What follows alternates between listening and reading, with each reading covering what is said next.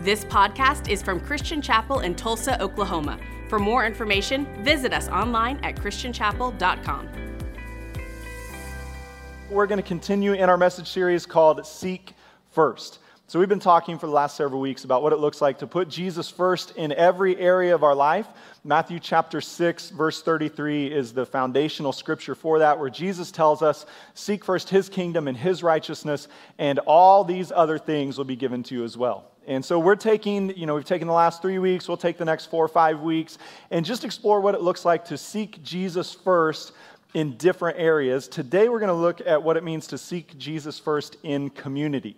Now, we're not necessarily saying what's it look like for us collectively to put him first. What we're saying is, what's it look like for me individually and you individually to put Jesus first in our pursuit of community? You know, if he's created us with this longing to be known, to be accepted, to be welcomed, and to belong with a group of people, then surely he has a plan for that. And most of us, we can acknowledge there have been periods of our life where we are pretty confident where we fit, and other periods where we're not so confident. Right? I think for the most part, everyone in here has been through middle school, right?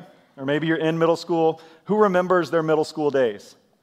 Okay, now the big question. Who remembers their middle school days fondly? Yeah, that's what I thought, like 4 or 5 of you. That is great for you. I don't know what you got, but I needed mentors like you when I was in middle school. Or you were the cool kid that made us all feel bad about ourselves. I don't know, but either way, right? Middle school is just a time of you're finding yourself, and you're trying to figure out where you fit and where you belong. And for many of us, this carries into high school. Often it carries into those post-high school years. But we try, and there's a lot of trial and error in those spaces. And sometimes we try to fit into communities that we figure out we actually don't belong there at all, right? And so this is why when you're parents, your kids love to look at the pictures of you when you were in middle school or high school. To just know, oh, Mom, what were you trying to do there? They just imagine the thrill your kids had when they found out you had a goth phase in junior high. Dad, you wore eyeliner? What was that about? Right? Mom, the hair was over your face all the time. That's just how you went around? Right? I know for me, I remember middle school. So I grew up, middle school was Topeka, Kansas. And I don't know if you're familiar with this or not, but the mid-90s in Topeka, the skate scene was pretty hot. It was pretty cool. All the cool guys rode skateboards. And I really wanted to ride a skateboard. But I don't know, long and lanky has been my lifelong experience. I don't know if you've ever seen a giraffe ride a skateboard. It's kind of what I looked like trying. It never worked well, but I thought those guys were so cool. Angie, her brothers were skaters, and, they had the long hair, and they had the big Jinko jeans that were twice the size of their leg, and then they had the chain for their wallet, even though there was nothing in their wallet. They didn't want somebody to steal their empty one, And I just saw all this. They had the Airwalks. Anybody remember Airwalks? Man, they were cool. If you remember Airwalks, you're old too.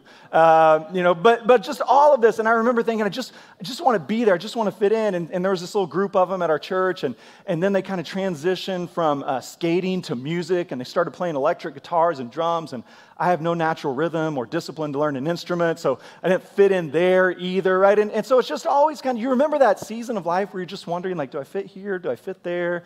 Where exactly? And most of us, thankfully, we wind up finding some place where we feel kind of at home.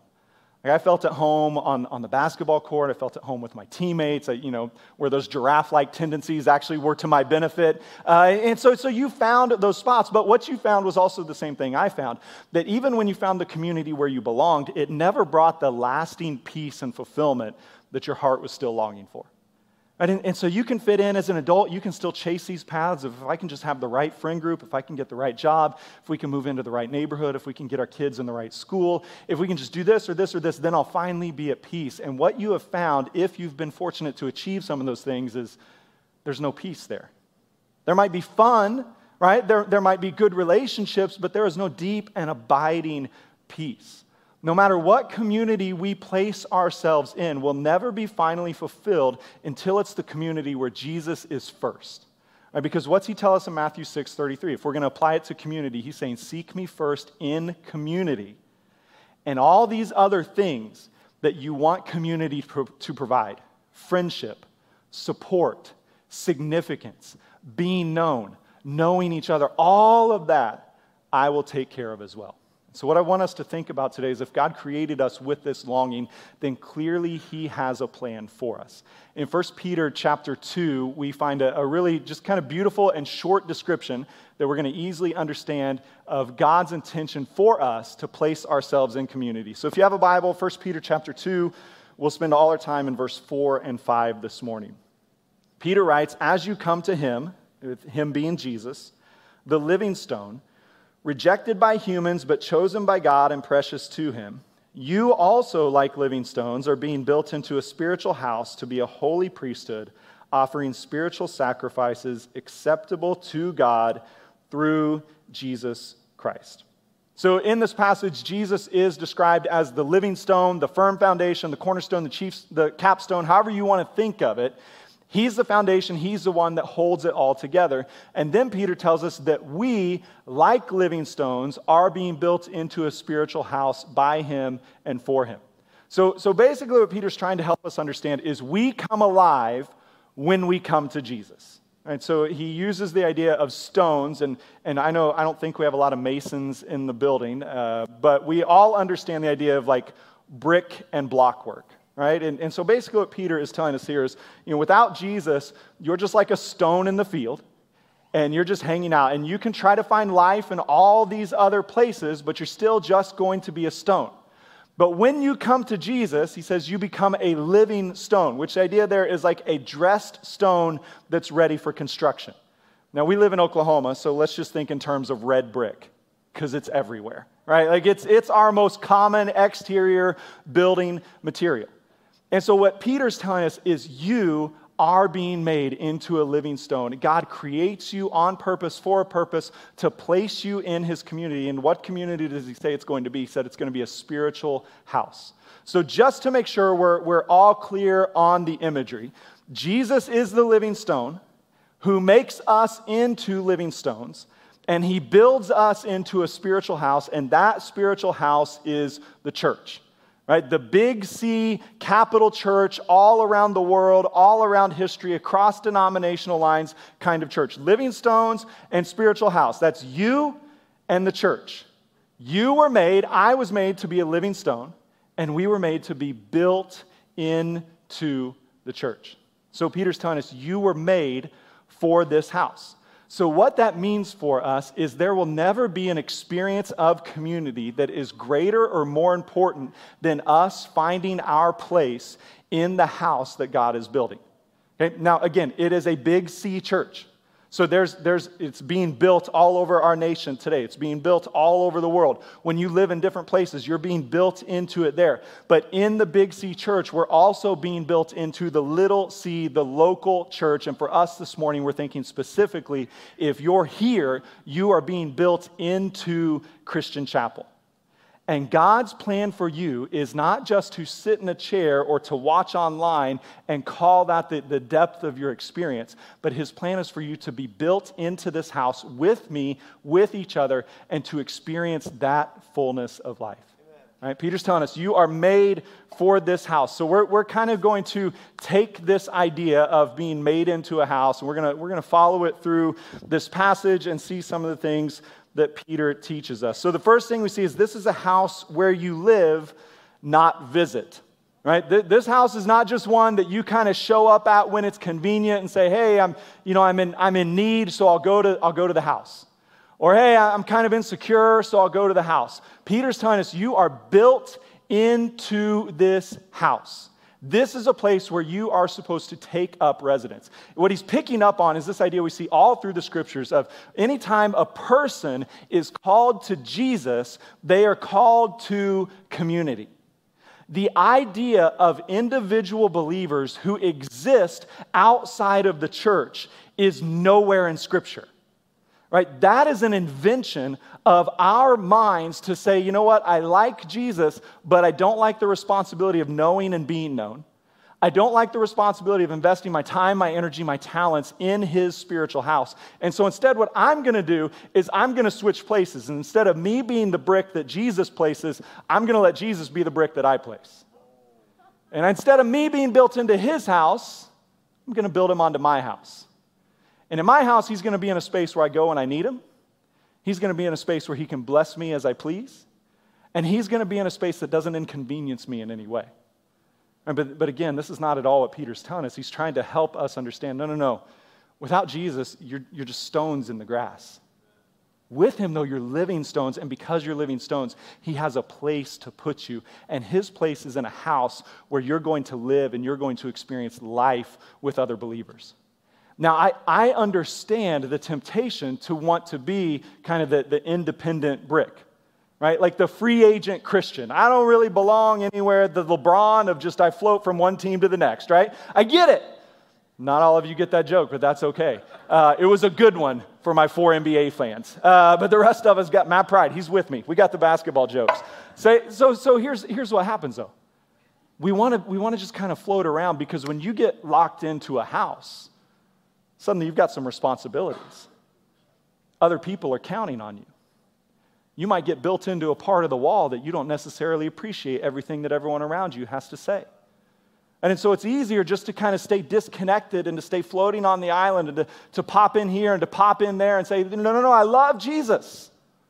Just not so sure about his church. But this is not what Peter's offering us at all. He's telling us, no. If you're going to follow Jesus, you're going to be in his spiritual house. You're going to be built into it.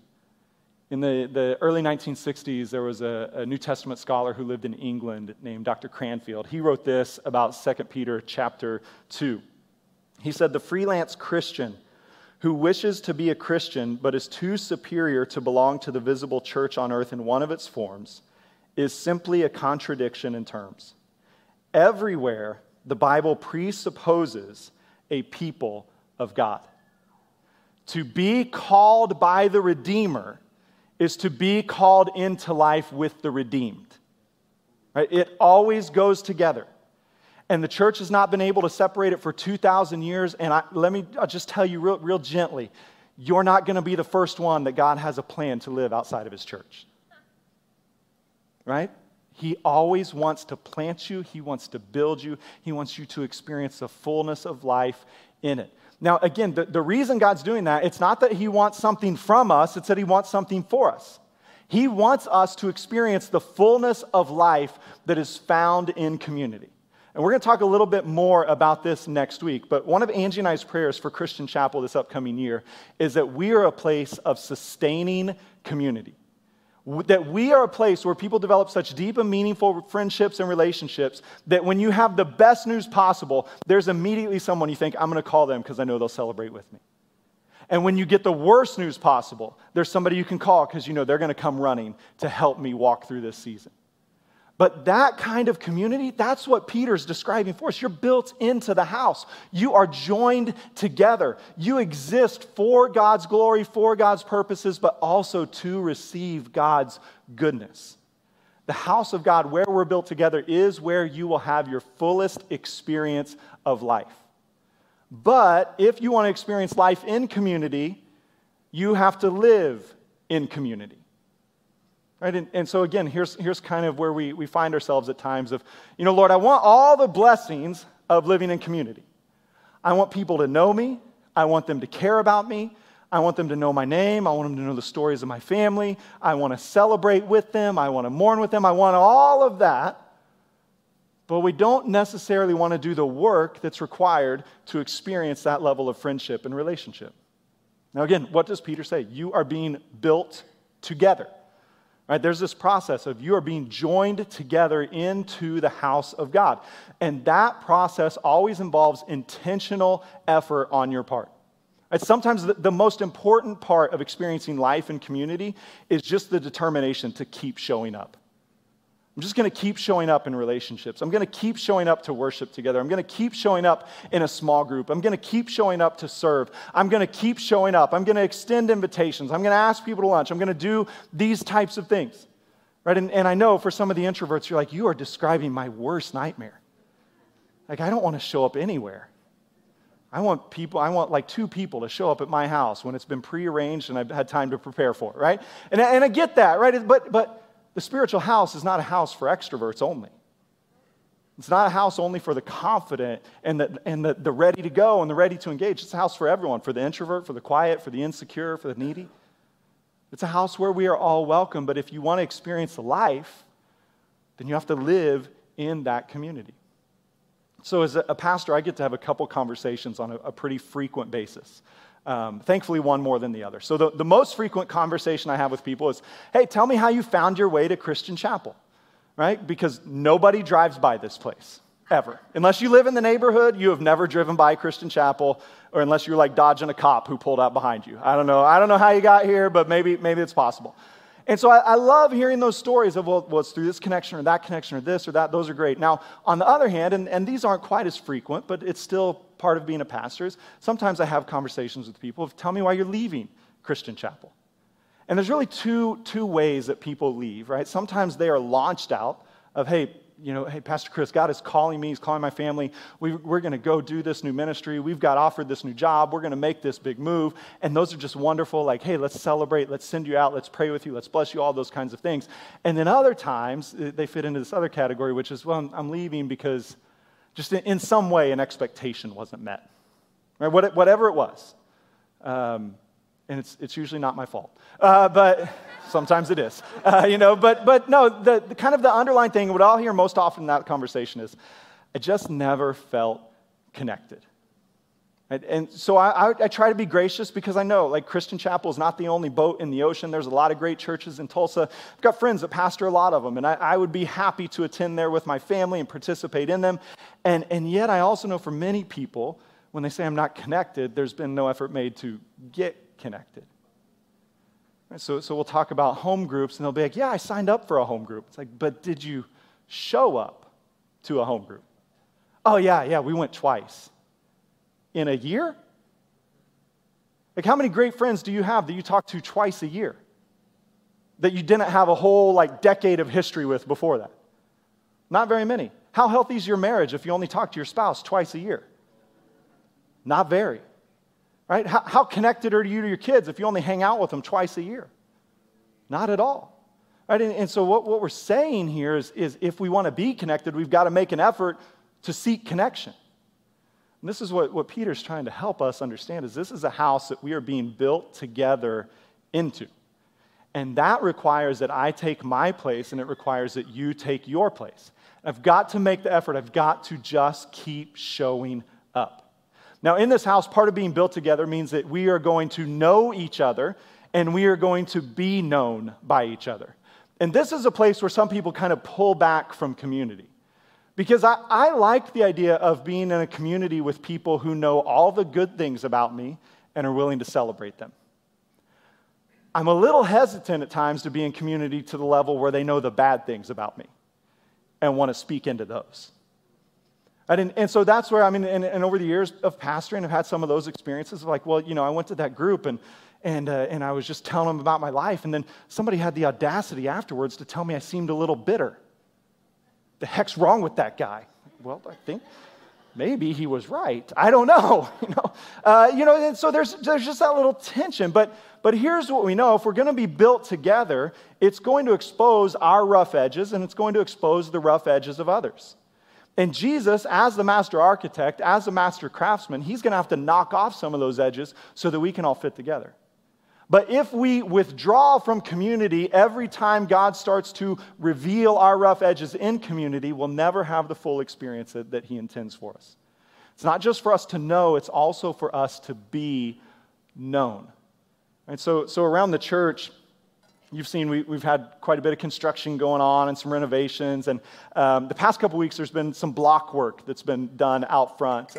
So they've had the big cement blocks, they've had the bricks, they've been doing it. So I kind of, as I walk through the building, I'll stop and watch them for a little bit because I have none of those skills in any way.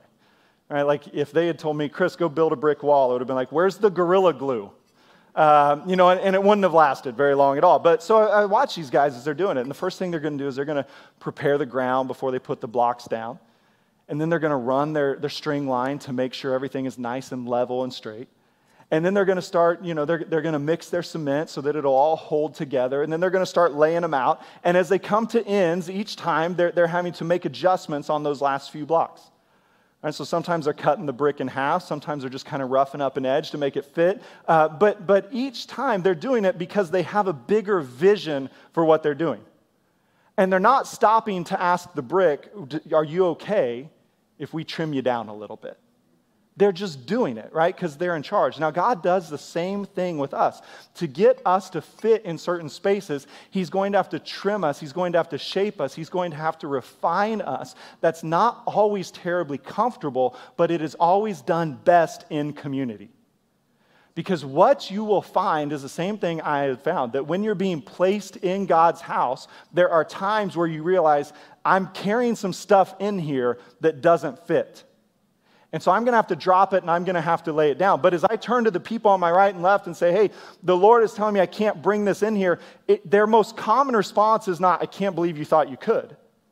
It's, oh yeah, the Lord had to teach me that too. Or, oh yeah, He's teaching me that as well. Or, oh, I'd like to help you with that. It's a kind and gracious response, right? But it requires that we know and are known by each other. And the deeper you know someone, the more likely it is you're going to discover some things you don't like about them. Right? We call it marriage. Not to ruin your day if you're engaged. It's really awesome. Love it. Highly recommend it. But you're going to discover some stuff, and they're going to discover some stuff about you. But that's okay, because that deeper relationship, it doesn't stop when it's like, oh, well, they had some opinions I don't agree with. It's no. We're going for something greater, so we've got to keep pushing through this. Like your best friends in the world are typically the ones that can annoy you at times the most too, because they're fully honest, right? And so when you're being built into this house, you've got to lay down this idea that it's some kind of utopia where everyone always gets along and no one ever has a difference of opinion, right? You might be planted right next to someone who's vaccinated and you're not. And we'll just leave it there, right? And some of you, as soon as you hear it, it's like, let's go. And there you go. You just fall apart and you lose your place and you're done. Why? Because you decided, I don't like them. I don't like that. And I'm not doing it anymore. And God's saying, hey, just calm down. You're going to be built together. It's going to be okay. There's something bigger that's going on here. So Peter's telling us, look, you're going to be known. You're going to be known by each other. He's also telling us that you're made for this house, but this house is not made primarily for you. Right? It's not all about you. And so there's two things we want to remember here. First of all, it is an incredible privilege for us to be invited to be built into the house of God. Like if you think of all the things you've ever been invited to do or all the things you've ever wanted to be invited to do, the greatest thing is God telling you, I want you to invest your temporary life into my eternal kingdom. And I'm going to put you into my house in a way that it will last long past your life. Right? That's an incredible privilege, an incredible blessing. And on the other hand, we want to remember, He's the one who places me where He wants, when He wants. He's in charge. I am not. So again, the house that God is building, it is big, it's global, it's universal, it transcends time and place and culture and denominational lines and all of these things. So what that means is there are going to be seasons of life where God builds you into one place, and then He's going to kind of work you loose and say, okay, now we've got to go into this place. So for Angie and I, He built us first into His church in Topeka, Kansas. Right? And He put us there, and that's where we were going to school, and that's where we were raised. We were part of that community. We were locked in there. And then as I kind of noticed her at church one day, I was like, God, can you build me here? Can I just get a little bit closer? And then he allowed that. And then we both went to Springfield, Missouri, so he kind of took us out of this portion of the wall that was in Topeka, and He planted us in Springfield. And in Springfield, we went to college, and we were married, and we went to grad school, and we were fully invested in what God has called us to do. And as seminary came to an end, we had this sense of where we are is not where we're always going to be. But we were recognizing we've invested to such a point here now that we're connected to everyone around us. Right? And there were some rough edges in our life that had been exposed during that time. There was some pain and some hurt, and they had come along and they had filled in some of those gaps. But now we were feeling like God was going to move us out and into a new space. Now it became this learning point for us of, well, if this is His house and He's building it, if He's moving me out of here, it's going to affect everyone around me. So I can't just kind of middle of the night try to sneak out and hope no one notices. But I've got to invite these that are bound to me to be part of this discerning process with me.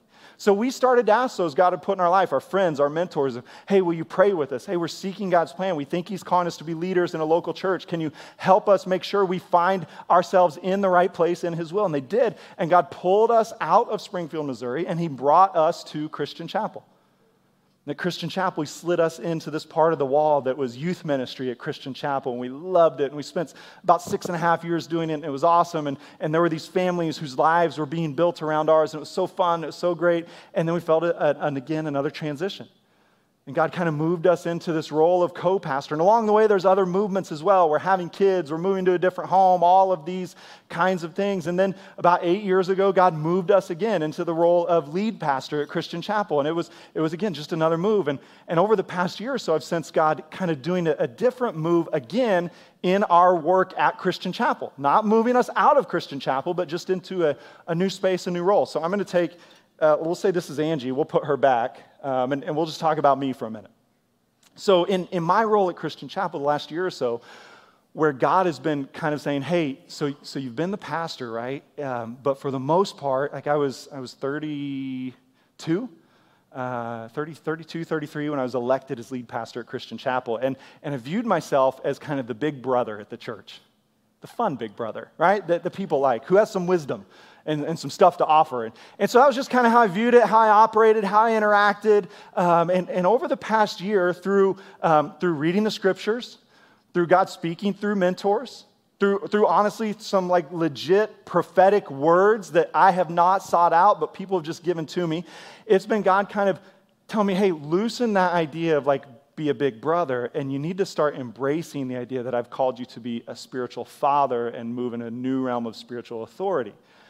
Now that sounds awesome, but if we had time, I could tell you my story of why that terrifies me.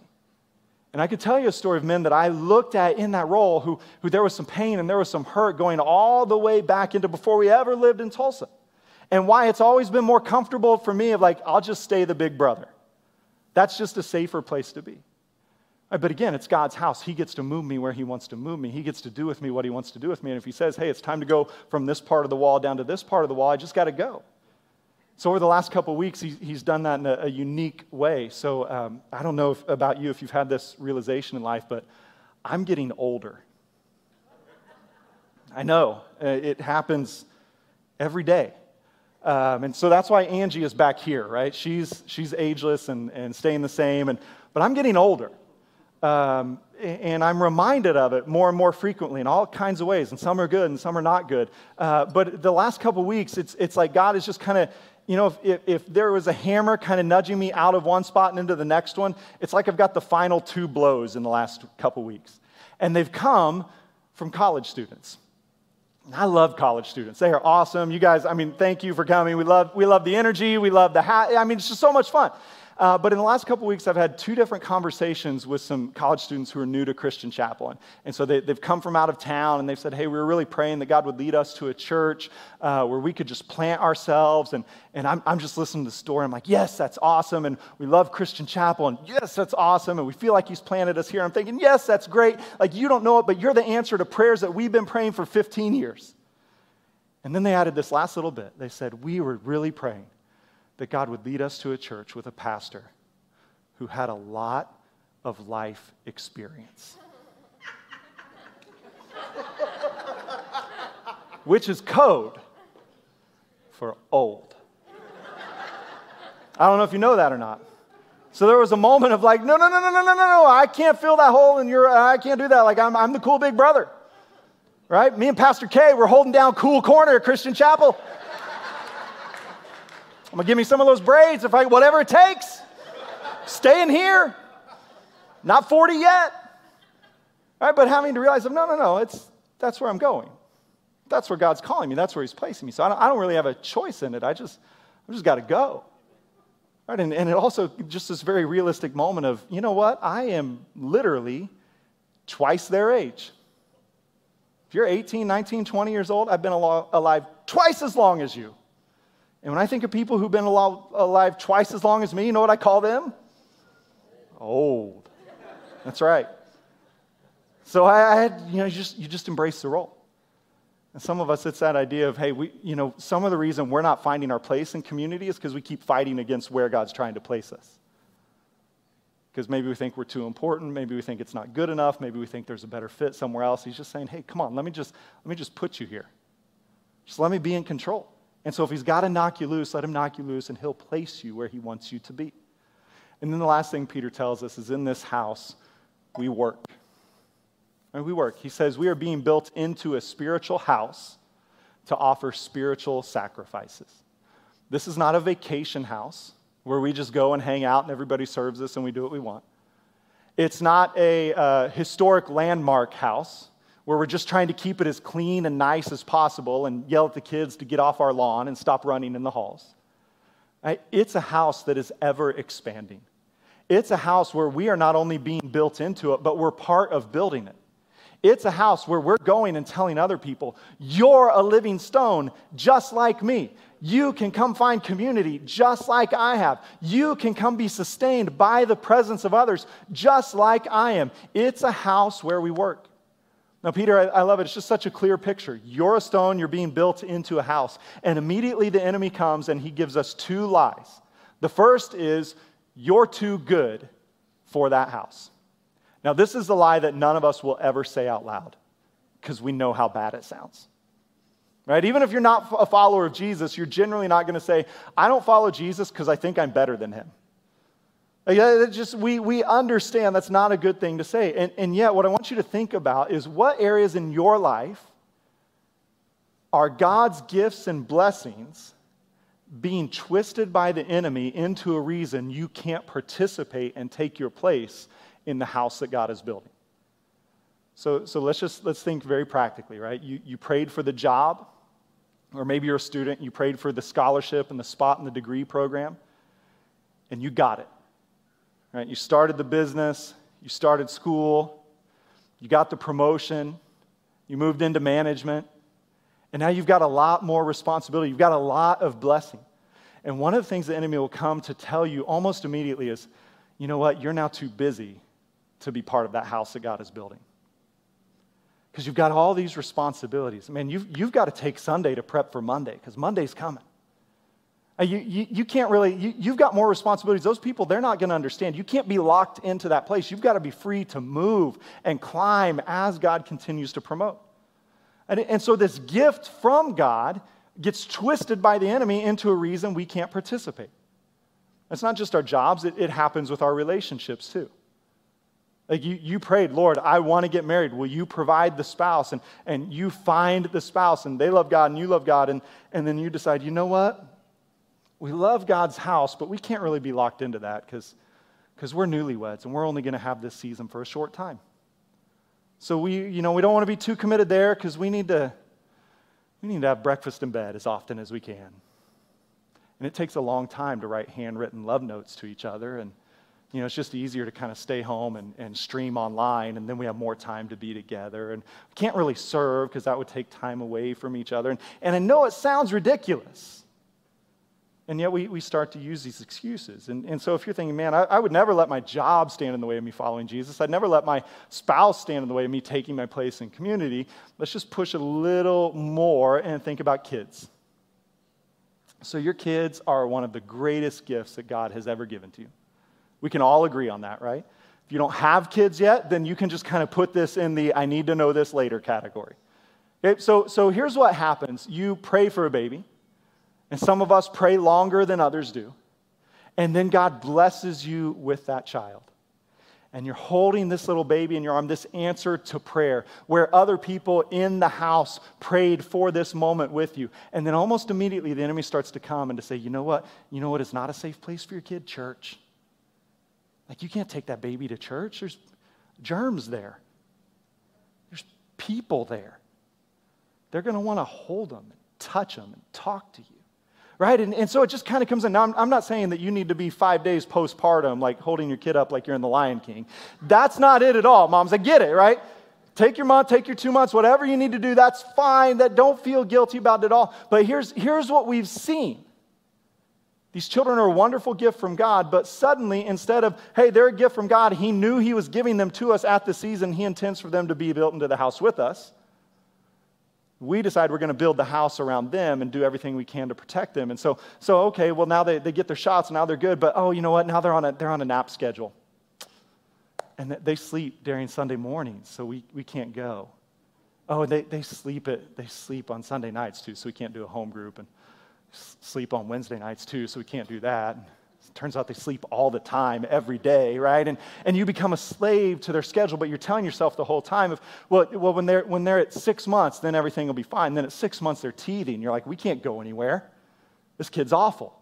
We'll wait till 12 months. And then at 12 months, they're walking. You're like, now we really can't go anywhere because they're getting into everything. And then at 18 months, you decide, let's give it a shot. Turns out they don't like strangers now because they've only known you for 18 months. So they're not going to go in the nursery and you're not going to go anywhere. And you're thinking, we'll go back to church when we're 3. And then you have another baby and you start the whole process over again. Right? And what happens is now you're 6, 7, 8 years down the road. Your child has not grown up in church and you decide, now we're going. They're like, I don't want to. Why don't they want to? Because they don't know that's the place your family belongs.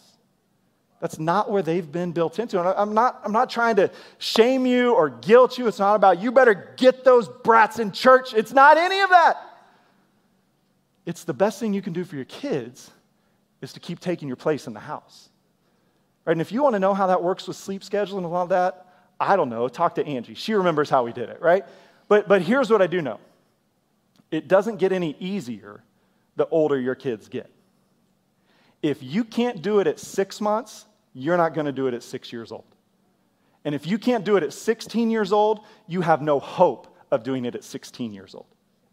Because as they get older, the demands on their time in life get greater. And if you have set up a world where they are the greatest good in life, then you're going to keep doing it. Right? And I've said it for years. Whatever your kid does, there are people and organizations who will take all your time and all your money to help them do it better. And oftentimes they have great intentions, right? And I don't know where your kid is gifted. It might be academically, and so they've got all of these opportunities you want to help them pursue.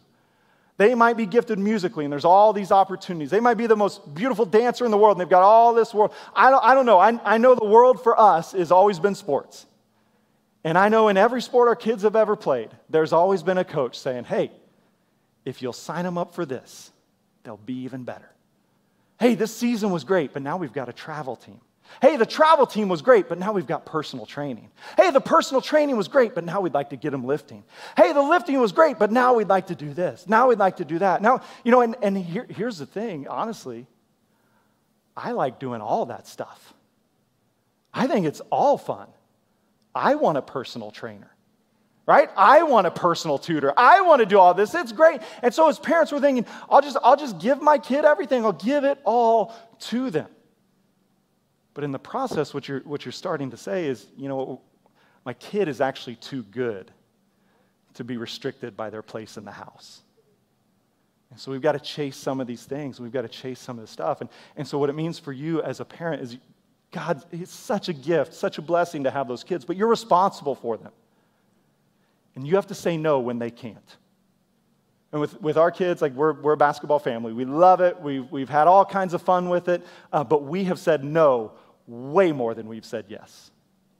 And I remember those 4th, 5th grade teams were like, hey, if you really want to be serious, never the teams we're on, but we're talking to the other coaches. If you want to be serious, you've got to get down to that tournament in Houston. You've got to fly out to Vegas to play these guys. If you really want the scholarship, it's like, we're 4th grade, man. Your wife is 4'7". Your kid's never getting a scholarship. You're wasting your money. Knock it off. Right? Just sometimes you just need to back up and remember this community. I love the basketball community my kids are a part of. But it's not the place we were eternally created to be.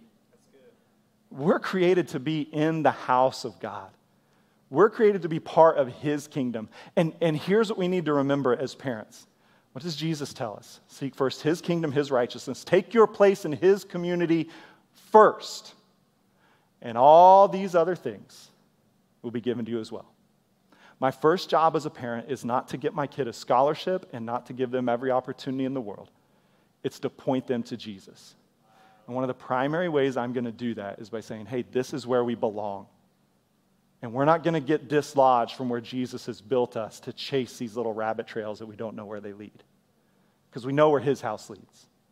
Right? And so my challenge to us this morning is just to think, in what areas is the enemy trying to twist the good things to get me out of the house?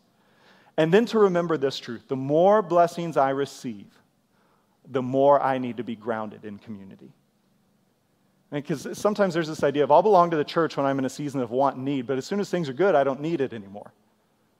But it's actually the more successful you are, the more desperately you need people who know you and aren't terribly impressed by you, who can speak to you truthfully and honestly. We all need people in our life who knew us back when, before we thought we were somebody, before the promotion, before the success, before all of these things. Why? Because they know who we are, they know how we're wired, and they will speak truthfully to us. Then the second lie the enemy tells us, and we'll just hit this real quick, is I'm too bad for that house. All right, he says, hey, you're broken, you're messed up, they're not going to want you anyways. Like, you're the piece of a brick. Right? Life has been too hard, and if you show up, they're going to look at you and be like, you don't fit here. You're not like us. And you start to believe those lies of you've done too much. If they knew who you really were, they wouldn't want any part of you, that you're always going to be lonely, you're always going to be isolated, you're always going to be alone. And again, we're just focusing back on what Peter tells us here. You're coming to the living stone, who was rejected by men. Jesus knew what it was to feel on the outside. He knew what it was to come with the fullness of life and have people reject him and try to kill him. And so when you come in all your brokenness, he knows exactly who you are. And so if the lie is I'm too bad, then the truth is Jesus knows who I am, he knows what I've done, and he still accepts me, he forgives me, and he welcomes me. And he has a place for me. If he has to piece me back together, he'll do it. If he has to knock off some rough edges, he will. But he has a place for me.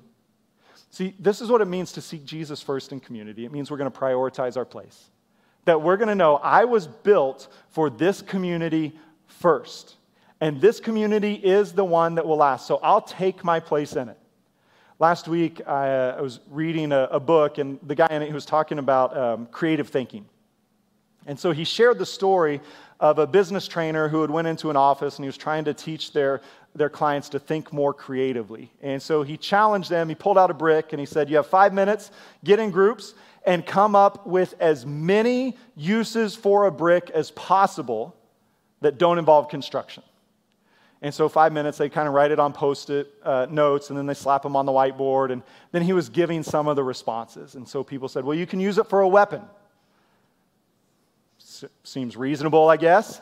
You can use it for a doorstop. You can use it for a paperweight. One person said, if you're camping, you can use it for a pillow, right? Which made me think that person's clearly never been camping.